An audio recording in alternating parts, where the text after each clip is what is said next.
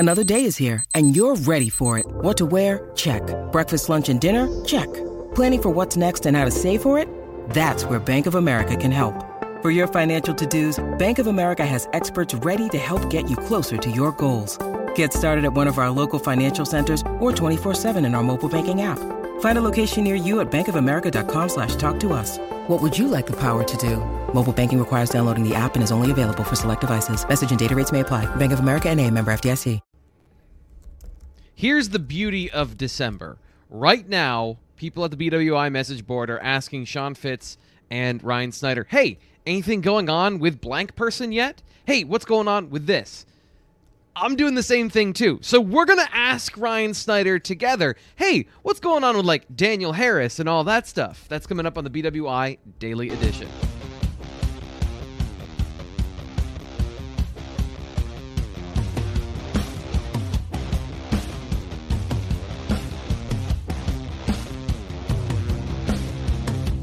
Nothing like a good flail on the graphics to start the show. Ryan Snyder with us. Happy Friday, Ryan. How you doing today? Doing well, man. Counting down the days to December 21.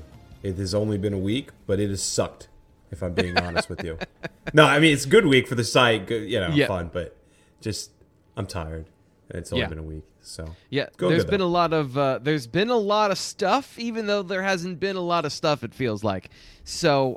This is the perfect time of year. We're going to start out with this today on the Daily Edition, which is subscribe to BlueWhiteIllustrated.com. Like I have poured my heart and soul into the Daily Edition, but if you want to get inside information as it's happening, the only place you can get it is BlueWhiteIllustrated.com on the Lions Den message forum. Even before it gets into the premium content, Ryan and Fitz are all over everything. They're giving you the information on the message board. So if you want to know about the future of Penn State football with NIL and with the transfer portal and with recruiting and everything else, that is the hub of information. If you want to be one of the smart people in your friend group about Penn State football, now's the time to sign up. $10 for the next 10 months. Great deal. Also, subscribe to the channel, because if that's a step too far, then check out the channel. Subscribe, watch the videos. You'll get hooked. You'll be in the Lions Den before you know it. So, Ryan, let's go over some of the things that we've talked about lately and some updates or not updates from Tuesday's recruiting show, because I know off the bat we are now on Daniel Harris watch. So what's going on there? Daniel Harris was supposed to commit yesterday. I mean, he didn't.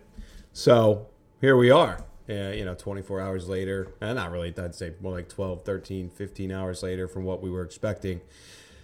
No decision yet. We will get into where the coaches are and stuff this weekend. I will say right off the bat, they are down there visiting with the family today. So let's see if things change.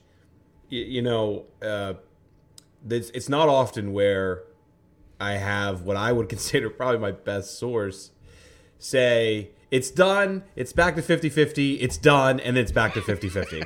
I don't know if I've ever had that where I have, 4 roller coasters within a week. Usually when it's done. So I'd be lying if I said I have an amazing feel at the moment, and I don't think anyone really does. I will say that Georgia supposedly said that they were going to be done with this one. Coming from our Georgia colleagues and coming from Penn State sources, there was multiple indications that Georgia was done.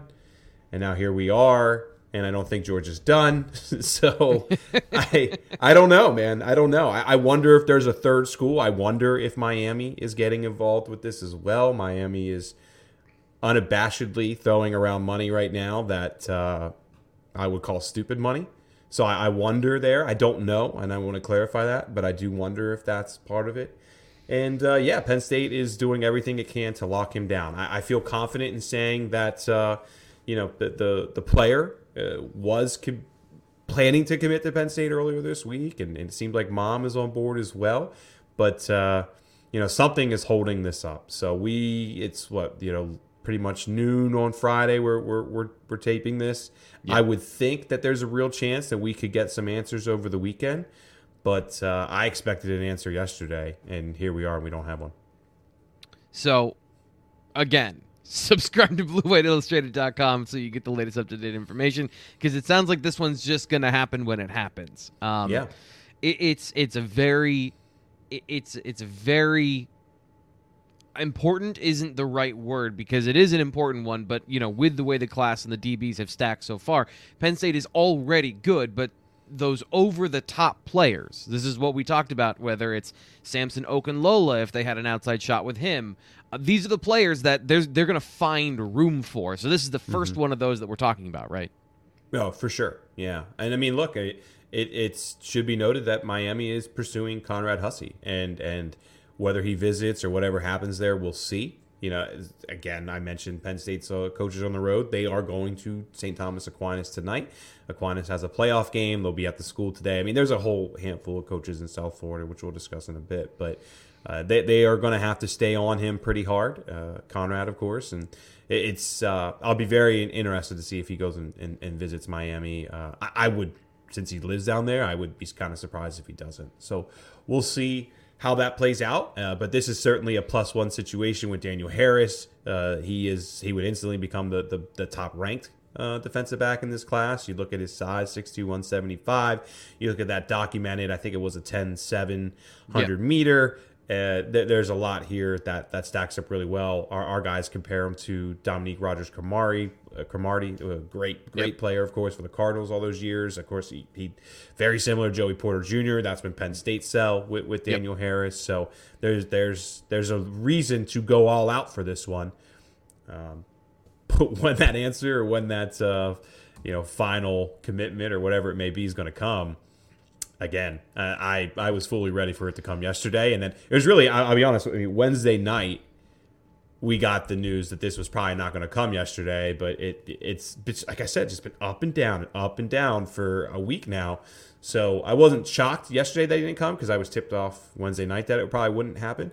But here we are now, Friday. Penn State's down there visiting with the family. Maybe that'll help push things in the right direction. But Georgia certainly seems to not be out of it after we were told they were. So yeah, here we are. So that's another. I'm going to do it again. I'm sorry. I can't help it.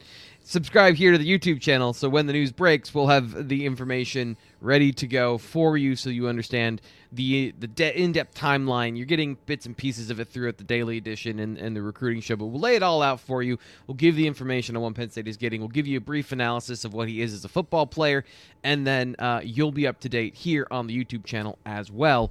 So a good time to subscribe for the holiday season, because you're going to be busy, and you just need that little bloop on your phone, and you'll see that the breaking news has broken. Let's move on to Duke Watson. Tell me who that is and why Penn State fans should be aware of Duke Watson. Yeah, really good 2024 running back out of Georgia. Penn State only offered 2 weeks ago, and things have moved really, really fast here. But he's a player that I think has serious interest in potentially committing to Penn State in the near future. What I will say is that I know Mike Yurcich is down there today. I feel like I should just go through all the coach visits, because we're just hitting on them constantly. But we will, I promise. Mike Yurcich is down there today. He's down there checking up on a few guys. And Watson is one of the guys he will check up on. So that's interesting. Watson put out a tweet this week that he wants to commit soon. And then, oh, by the way, watch this jump set. Some of these things right here. This is the Sean McCoy, guys. He's so similar to the Sean McCoy. It's kind of, I don't know, silly or I don't know what the right word is, but just look at the way he carries the ball. Look at the way his jump cuts are. There's so many similarities to Shady, who, by the way, used to torch me back in the day as a young linebacker at Central Dauphin. It was sad, but I think, to get back to the point here, though, I think Penn State is going to have a decision to make, because he wants to decide. I think he wants to commit soon, but the issue is he hasn't visited yet. This has all been within a matter of a couple weeks, but you're in the dilemma of, well, if you kind of say no and hold off, you're probably not going to get this opportunity again.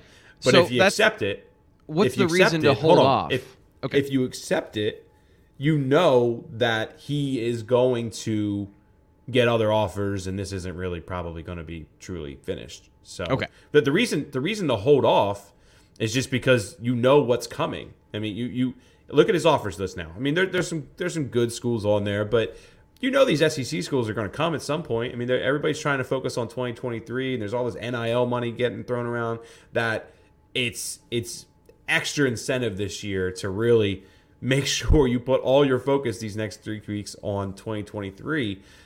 So that's why he doesn't, I think, have some of the offers that he's going to get. I mean, there's Auburn circling, Florida State circling. He's been to Tennessee, I believe it is. Like, these big schools are very interested. He just doesn't have the offers yet, but they're going to come at some point. Oh yeah, and that's because that's the reason to ask that question is you look at that tape, and I know that we're looking at highlights, we're not looking at the full thing, but 6 foot 185, and you're comparing him to LaShawn McCoy, and he's a big back in some senses, like of his potential. So it's an amazing profile when you look at it, without the testing numbers and all that stuff, but just the on-field speed, the on-field moves, and all that stuff. It is good to know, like, why would they wait? Are they worried about testing numbers or any of those things? But really, it's about the journey and having a guy in 2024. Now, is this? It wouldn't affect Quentin Martin, but would that be if this were to happen and they were able to get Quentin Martin? Is that another 2 running back class like Nick Singleton and Katron Allen? Because that's a lot of talent at one position. Well, the one thing I would say, too, you just mentioned testing numbers. Watson has a verified 11.1 as a sophomore for 100. So, obviously, he's got 2 years to improve on that. I mean, they think that he could be a 10.8, kind of guy, maybe a 10.7, which is great. I mean, anything sub-11 is good. 10.8, 10.7, you're very happy with those numbers. So that's what they kind of project to where he could be. As far as Quentin Martin goes, I mean, yeah, Quentin Martin is being recruited as a running back, but just long-term, personally, I'm not sure if that's really where his best position would be. I mean, after going out there and watching him, there's a part of me, and talking to his coaches, I mean, there's part of me that really thinks maybe defensively as a safety, sort of some sort of a hybrid player would probably be where his ceiling is best. But he wants to be recruited as a running back, and that's where Penn State's going to recruit him wherever he wants to be recruited at. He's that important of a player for them. So I don't think that this would impact them with Quentin Martin too much. But, I mean, either way, I feel like Quentin Martin's going to be a Penn State, Ohio State in the end. Right. And it's going to be that kind of a recruitment. So we'll see. But they have a decision to make here, probably with Watson. Unless Watson decides, you know what, I am rushing this, I'm going to hold off, which maybe will happen. But as of this week, he wants to commit to Penn State, and he wants to commit soon. It's fascinating, and I think that you look at the building blocks of a class and all of the things we've talked about heading into the next season. This is some of the stuff from this past fall that we haven't seen, is these early commitments from guys in 2024. But long road ahead, as you've said before, with Duke Watson. With threats to our nation waiting around every corner, adaptability is more important than ever. When conditions change without notice, quick strategic thinking is crucial. And with obstacles consistently impending, determination is essential in overcoming them. It's this willingness, decisiveness, and resilience that sets Marines apart. With our fighting spirit, we don't just fight battles, we win them. Marines are the constant our nation counts on to fight the unknown. And through adaptable problem solving, we do just that. Learn more at marines.com. Mother's Day is around the corner. Find the perfect gift for the mom in your life with a stunning piece of jewelry from Blue Nile. From timeless pearls to dazzling gemstones, Blue Nile has something she'll adore. Need it fast? Most items can ship overnight. Plus, enjoy guaranteed free shipping and returns. Don't miss our special Mother's Day deals. Save big on the season's most beautiful trends. For a limited time, get up to 50% off by going to BlueNile.com. That's BlueNile.com. So, now that we're talking about where all the coaches are, where are all the coaches this week? Right. Well, I mean, I've already kind of hit on the South Florida gang. Taylor Stubblefield's down there as well to check out on Edwin Joseph. I think if anybody you follow Twitter, you may have seen Jaywan Sider's tweet the other day. It's Sider, Dex, Terry, and Stubbs. They are all down in Florida. Sider, Dex, Terry are all expected to check up on Daniel Harris. And then you have a couple games going on, too. St. Thomas Aquinas is still in the playoffs. Shaman Amadana, home to Edwin Joseph, they're still in the playoffs. And then who else is it? Terry Smith is going to go out and see Elliott Washington, who is also still in the playoffs for Venice. So you're going to have a couple games tonight that they're going to hit on. They've already stopped by the schools by the time most of you guys are listening to this. But Aquinas for Conrad and King Mac, that's going to be an important stop for them. You have Chaminade, of course, for Edwin Joseph, who at one point I was wondering, is Penn State really going to push for Edwin? Because it just felt like at one point they could have had him, but they didn't really push the gas and go all in. But he's certainly a take, and they are going to push for him now. I've kind of learned more on that. And then, of course, you have Christopher Johnson down there, and you have Daniel Harris down there. So those are pretty much the 4 main schools, Dillard, Gulliver Prep, Aquinas, and Chaminade in the Miami area that they'll be at. And then, again, Terry Smith's going to go out to Venice to see Elliott Washington play a playoff game tonight. Terry was supposed to go see Elliott during the season, and Hurricane Ian came through and wrecked those plans. So not that it matters because it's the contact period now, and he could consistently go each week anyway. But that was a visit they had planned and weren't able to do. So that's the Miami crew, the South Florida crew. As I mentioned, Mike Yurchich is also in Georgia.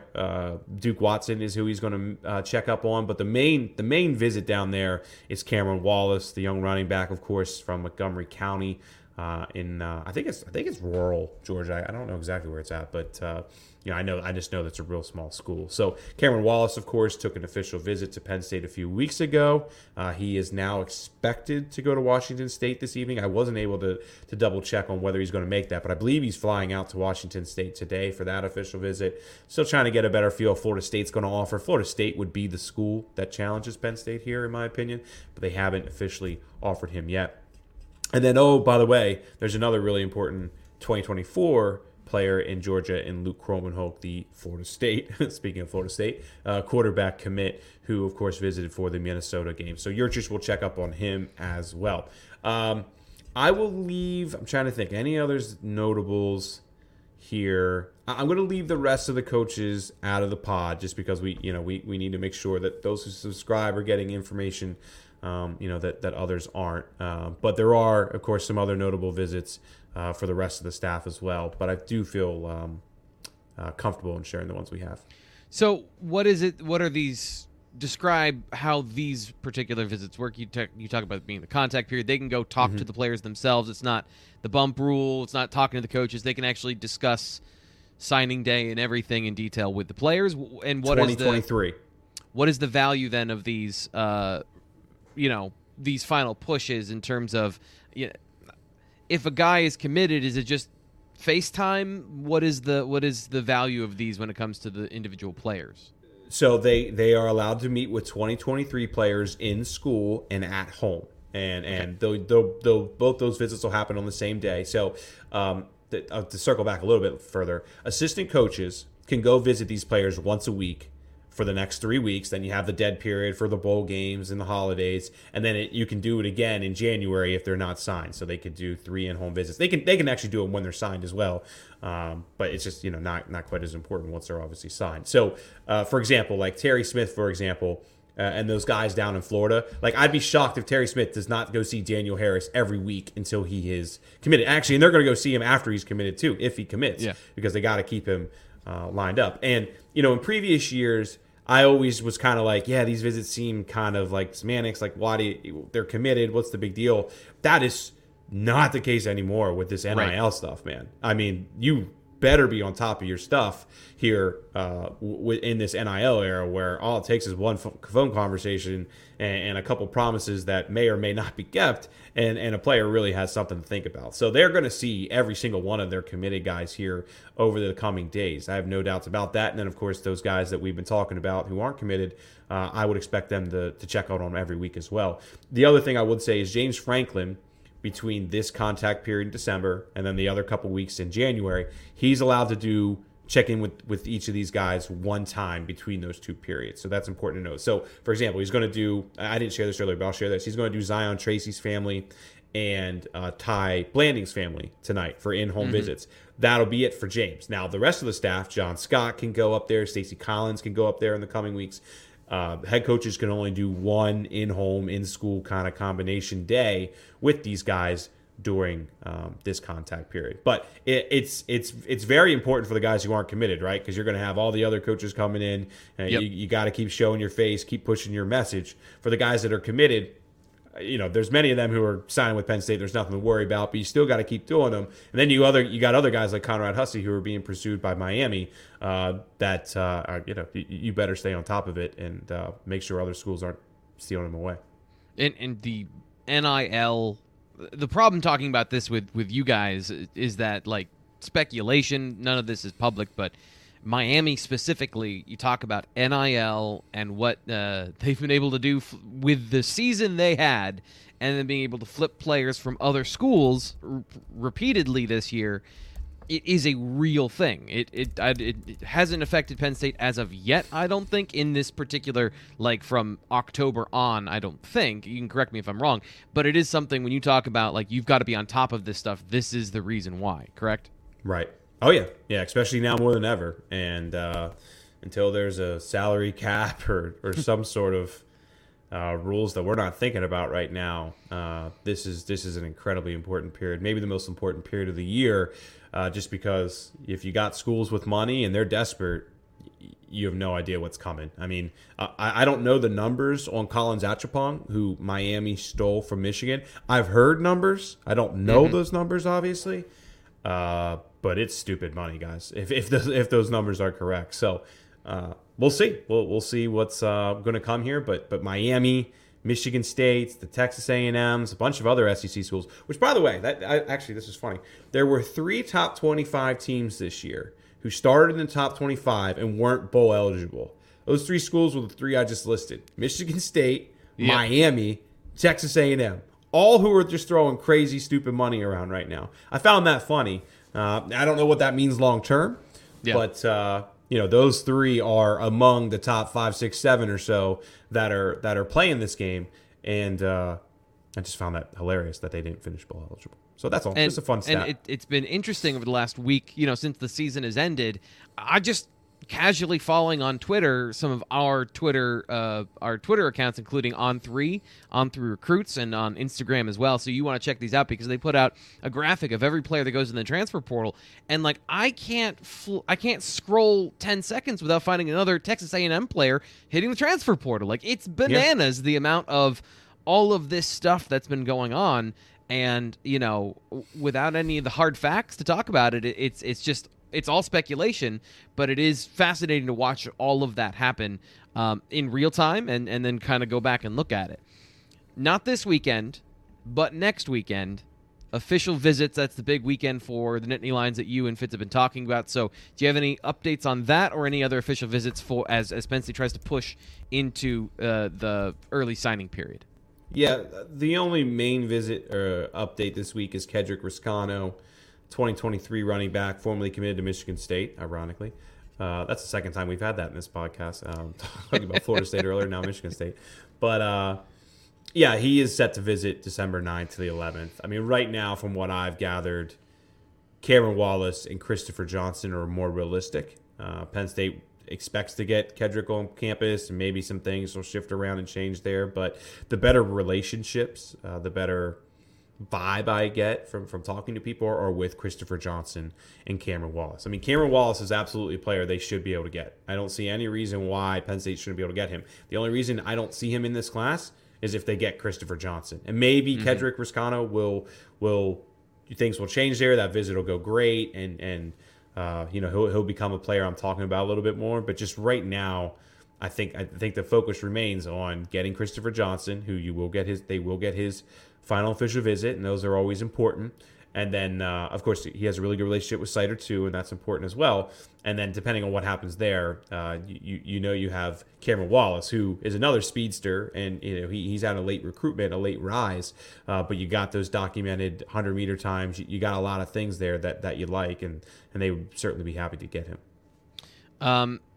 It's a class where you're going to take 2 running backs or get a portal. Like, they're locked in to getting one of these guys, is what you're saying. They have to, yeah. I mean, again, Kevon Lee, I don't think there's a decision that's been made yet, but he still has a decision to make. Devin Ford's gone. I mean, you have a potential situation right now where you only have Nick and Katron, because you have London Montgomery coming off an injury. So you don't know how that's going to play out. So, yeah, they absolutely have to get another running back. I wouldn't even be completely shocked if they got Cameron Wallace or one of these guys, and then if something fell to them in the portal, they would look at it as well. But we got to remember the 85 scholarship number as well, and that's going to have a big impact on all of this. I mean, they only had, 13 or 14 scholarship guys on senior day, I believe it was. I mean, pretty much half that list was walk-on guys. So it's not like they have a massive outgoing senior class this year.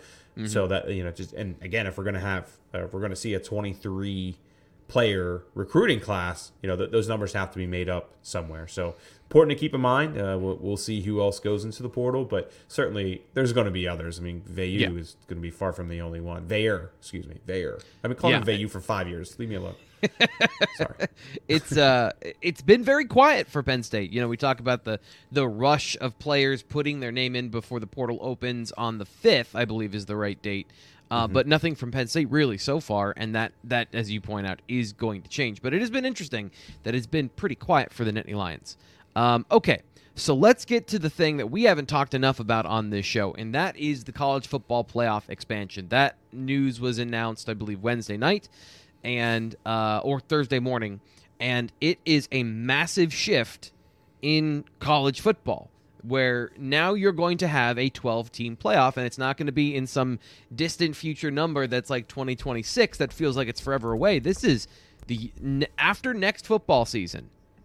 It's going to start. So ramifications for college football, where do you want to start with that? I think anyone who doesn't like it is being a hard ass for no reason. I mean, I think this is great for college football. And I understand the arguments against it. I understand it's going to kill the regular season. I think it's stupid. It's going to kill the regular season. Go ahead. Go, T. Frank. Let me hear your argument, and I'll tell you why you're wrong.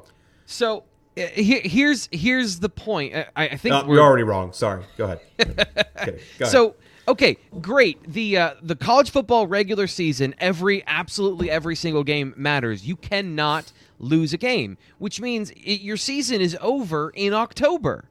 And then you got to have a zombie season where teams and fans are checked out and no one is really having fun outside of maybe, a couple million people that follow 4 schools, whatever millions that is. And then the rest of college football just has to accept that they are in some second class. Let me tell you, I watch every single NFL game. And no, they all don't matter the same in terms of non-conference versus conference games, but I watch every single one of them with the same rapt attention. Just because I don't feel like there's a guillotine over my head doesn't mean it doesn't matter. And it allows you to play meaningful games late in the year and still have a level of joy about football. I'm with Nate. This system has created a toxic place where fans feel like if you're not Frank, first, you're last. You're saying the same thing I'm saying. We're not on the opposite sides on this. Okay, I know. You came off as we were on the opposite sides. You're saying the exact same thing I'm arguing. So go ahead. I totally agree with everything you're saying there. Go ahead. Okay. No, I was just ranting because I think that is the most inane conversation that is entirely based around your love of bowl games, which don't care about you. The idea of the tradition and all these things held up and propped up by the bowl games doesn't make any sense. Like it's not a worthwhile endeavor for people to root for outside of maybe the Rose Bowl. Like I feel like this whole thing, no one really cares about the Cotton Bowl, the Peach Bowl, the Sugar Bowl, or at least maybe this is Big Ten bias. I was just going to say this is total Big Ten bias, but go on. Right. Go on. There's a couple of bowl games that have this level of importance. And I would say, and that's, I guess my point is, even in the New Year's Six, there's a hierarchy of games that probably matter more or less, because traditionally, over the last couple of years, the SEC and their bowl games, like they've been going to the college football playoff routinely. And we waited on the Rose Bowl to say, okay, we don't have to have 5 p.m. on the 1st for our slot. Mm-hmm. So, we've just been holding on to these things that don't necessarily matter to the sport. They matter to the bowl games, which have been exhibitions throughout the years. Mm-hmm. Okay, So a couple things. One, do you know the best Rose Bowl of all time? Well, I don't know if you know this, but the best Rose Bowl, in my opinion, of all time was the national championship between USC and Texas. Okay? Yeah. It was the only time that Rose Bowl wasn't at 5 o'clock, by the way. or Eastern time. It was a night game. So the whole bullshit, excuse me, sorry my language, that's the second time I swore today. The whole BS of, we got to have the sunset and all that stuff. It doesn't, it's nice for TV and it looks good, but it's not going to impact the ratings or anything like that. I mean, people are still going to tune in for the Rose Bowl, which is why the Rose Bowl gave up on this. I mean, they had the power. They had the power. They didn't want to release the power. They knew that if they don't release the power, they're going to get cut out of this, and all of a sudden the Citrus Bowl is going to be sitting there like, eureka, how did this happen? So, but look, I think the argument of like, look at this weekend, the 5, 6, the 7 arguments on who could get in, like that's going to go away. I see that all the time, and I think it's so stupid. If 3 weeks ago, or I think it was maybe going into November, there were like 30 some teams, maybe 30. I think it was like 33 or 34 teams that would have still been alive to make a 12-team playoff going into November. I mean, how is that not exciting? Because obviously if you just win your conference championship, you're in, right? So pretty much in every P5 conference, your top three teams have everything to play for, going into the final few weeks of the season. So I think there's a lot to like here. I still think that at the end of the day, you're going to have the top schools, and yes, the playoffs should help with recruiting a little bit, but I still see Georgia. I said it on the podcast a couple weeks ago. This is going to be Georgia's decade, guys. Georgia's going to win multiple national championships. They're going to win one this year, and they're going to win 2 or 3 more, in the coming years. So I don't see that changing. I still see, some of those powers being powers, but it should also help Penn State in their arguments with top level talent of, hey, you don't have to go to Clemson, you don't have to go, to Ohio State or Michigan now to make the playoffs. So that's important to note. But hey, look, more money's involved with this one. The only thing I don't really like is that I do feel like, and I understand why the Bulls are involved in this quarterfinals, but it is silly to me that if you finish in the top 4 and you get a bye week, you don't get a home game, because think of just the financial impact of that. I mean, it's the financial. It's funny. Like if you're an athletic director, you almost kind of want your team to finish 5th instead of 4th because of the financial impact you'll get from that home game. So there's some silly things like that. Go ahead. How much? No, but that's one of the things I wanted to get to, which is an added home game. And at least, I'll say this, at least the advantage is going to be spread out over more teams now than 4 when it comes to being in the college football playoff. But you are going to still have that condensation of talent in the top 12. You're going to have it in the top 5. Let's clarify that. It's still not going to change recruiting as much as I think the argument can be made that it will. It will help. But I'm telling you, you're still gonna have a 5, 6, 7 teams like you do right now. They're gonna get the majority of the talent. Sorry to cut you off. Does it open up the door for teams to have mobility to that maybe 5 spot, even if the top 4 are in, or to get into 12?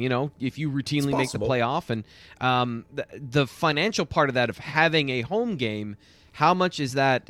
Is that just a drop in the bucket considering the TV money, or is that a value that it's going to be another economically competitive advantage for the top 12 teams that you're getting home games and you're playing on TV more and all that stuff?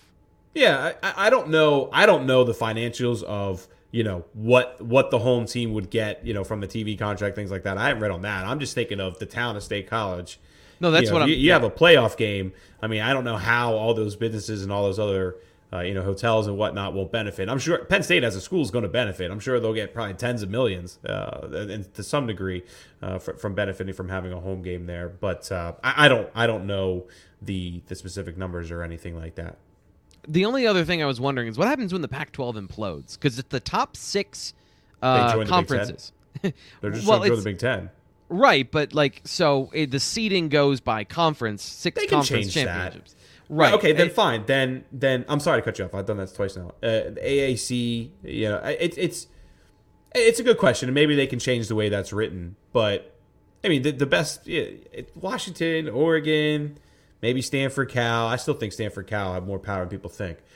They make a lot of sense, and then the other schools go to the Big 12, and sure, I know what you're saying. You have those 6 highest seeds. Maybe they can drop it to 5 and add an at-large, something like that. But it is only a matter of time until it implodes. I do agree with that. Yeah, and the formatting doesn't matter. I guess it's interesting that we're making these rules for 6 conferences when, in the next 2 years it might only be 5 that actually matter. So it's fascinating how quickly these things are changing, even in the preemptive change. An estimated $450 million in added revenue. And I love the way this was phrased in an article that I read. It was $450 million in added revenue for ESPN, the College Football Playoff Committee, and then the schools. So the teams that are doing these things are third on the list of who benefits from this, which is always super interesting. And that's just to clarify too, that's just for these 2 years, because the contract is totally redone in 2026. And when the contract's redone in 2026, Fox is absolutely joining this mix here. So more money is going to come into it in 2026. I mean, it was made very clear that, like, hey, ESPN, you'll get 2025 and 2024, 2025 all to yourself, because that's the way the contract was written and everybody had to agree and all that. But come 2026, this is going to be, again, Fox is going to have 4 games. ESPN might have 6, something like that. But they're going to share this, no doubt. When it comes to the Penn State specific issues with this, does this put more pressure on Penn State and other schools, not just Penn State, other schools, to update and renovate their home stadiums, given you're now playing more games, playing longer? I know the winterizing thing is always a conversation, but like, does this do anything to that? And now that the national spotlight is on you, I don't even know if that's a fair way to put it, but they need to update Beaver Stadium. I mean, Beaver Stadium. I was sitting next to a guy last week from the Peach Bowl, and he was like, "Wait, when's the last time Penn State updated their press box? Like, he's never been up here before." He was like absolutely shocked going into that press box. We were talking, second and third quarter, we became close. But I mean, they have to do those things, no doubt. But look, the absolute focus right now is NIL. They have to get all the NIL stuff figured out before anything else could get figured out. I mean, that's why I don't think Beaver Stadium is ever going to be updated. But I mean, there's things that they need to do, but the facilities have caught up, and that's good. And there's still work to do. Don't get me wrong. Yeah. But I guess it's just one more game, right? It's not like it's anything that is going to be transformative in terms of the nation isn't. It's not the Super Bowl. The nation isn't descending on Happy Valley. That's going to put even more pressure. It's just another game. Is kind of what I'm asking here. Only if you finish between 5 and 8. If you finish on the bottom 4 of those, or you finish in the top 4 of those, you don't get that home game. So, no, nothing like that. But it's a good thing for college football, though. I find the argument that it'll kill the regular season. I just find that silly. It's not going to kill the regular season. Yeah, I've hated that conversation, that argument, that for a while now. But like the last couple years, it feels like this has worn on people to the point that they don't like football anymore. There's the most passionate fan base, part of the fan base, feels like the loss factor is greater than the enjoyment when it comes to the super fans. And I don't know if that's always been the case, but that definitely feels like it. The last couple of seasons have done that to. Maybe it's just the Penn State fans coming out of the COVID pandemic and 7 and 6 and all that stuff. Yeah, just traditionalists, though. I mean, you got all the money, you got the portal. There's a lot of things that people don't like, But this is 2022 college football, and nothing's going to change. So we got to do some housekeeping before we get going, and we got to get going soon. But I want to make sure that we get Ryan his laurels for the end of the season, because he did a great job on. I think this is going to be one of the best seasons Toledo's ever had. We'll do the official play will be -7.5 first half. Degenerate in me sometimes watches a little Hawaii, Stanford. I'll lay 12 with Stanford. Vanderbilt stinks. I had them last week against Notre Dame. That was a winner.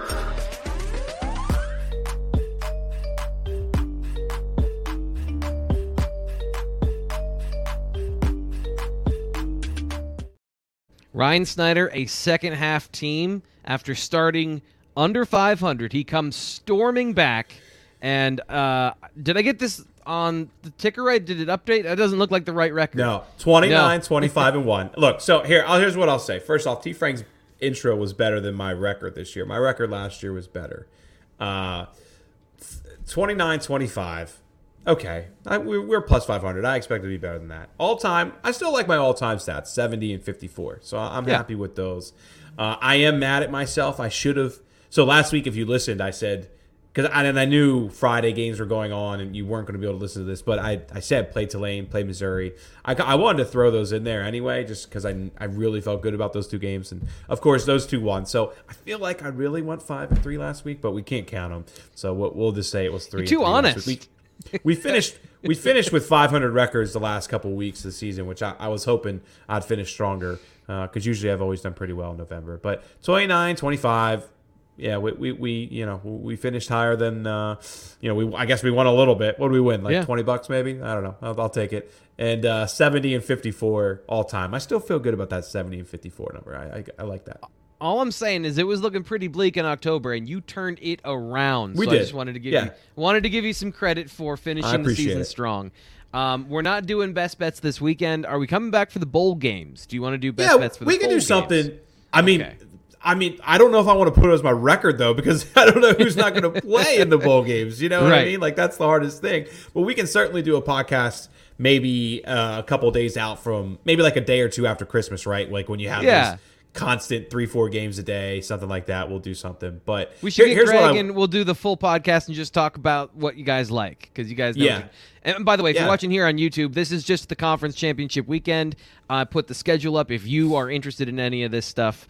Just so you know what's coming up. But no best bets this weekend on these games. Just giving you the rundown to know what's coming up and who's playing who. Because I get confused this time of year with when the games are and who's playing. Yeah, I mean, there's just not a lot I like this week, if I'm being honest. Like, I tried to look at some things. I would say that I definitely like Utah over USC, but I've been betting against USC all year, and here they are with one loss. And I don't know. Now, don't get me wrong, a lot of those were point spreads, and we did cover some of them. But I've been in this boat all year of USC's defense is going to kill themselves, and they haven't really done that too much this year. So no big deal. But I do, if there's a game I like this week, it is certainly Utah getting points against USC.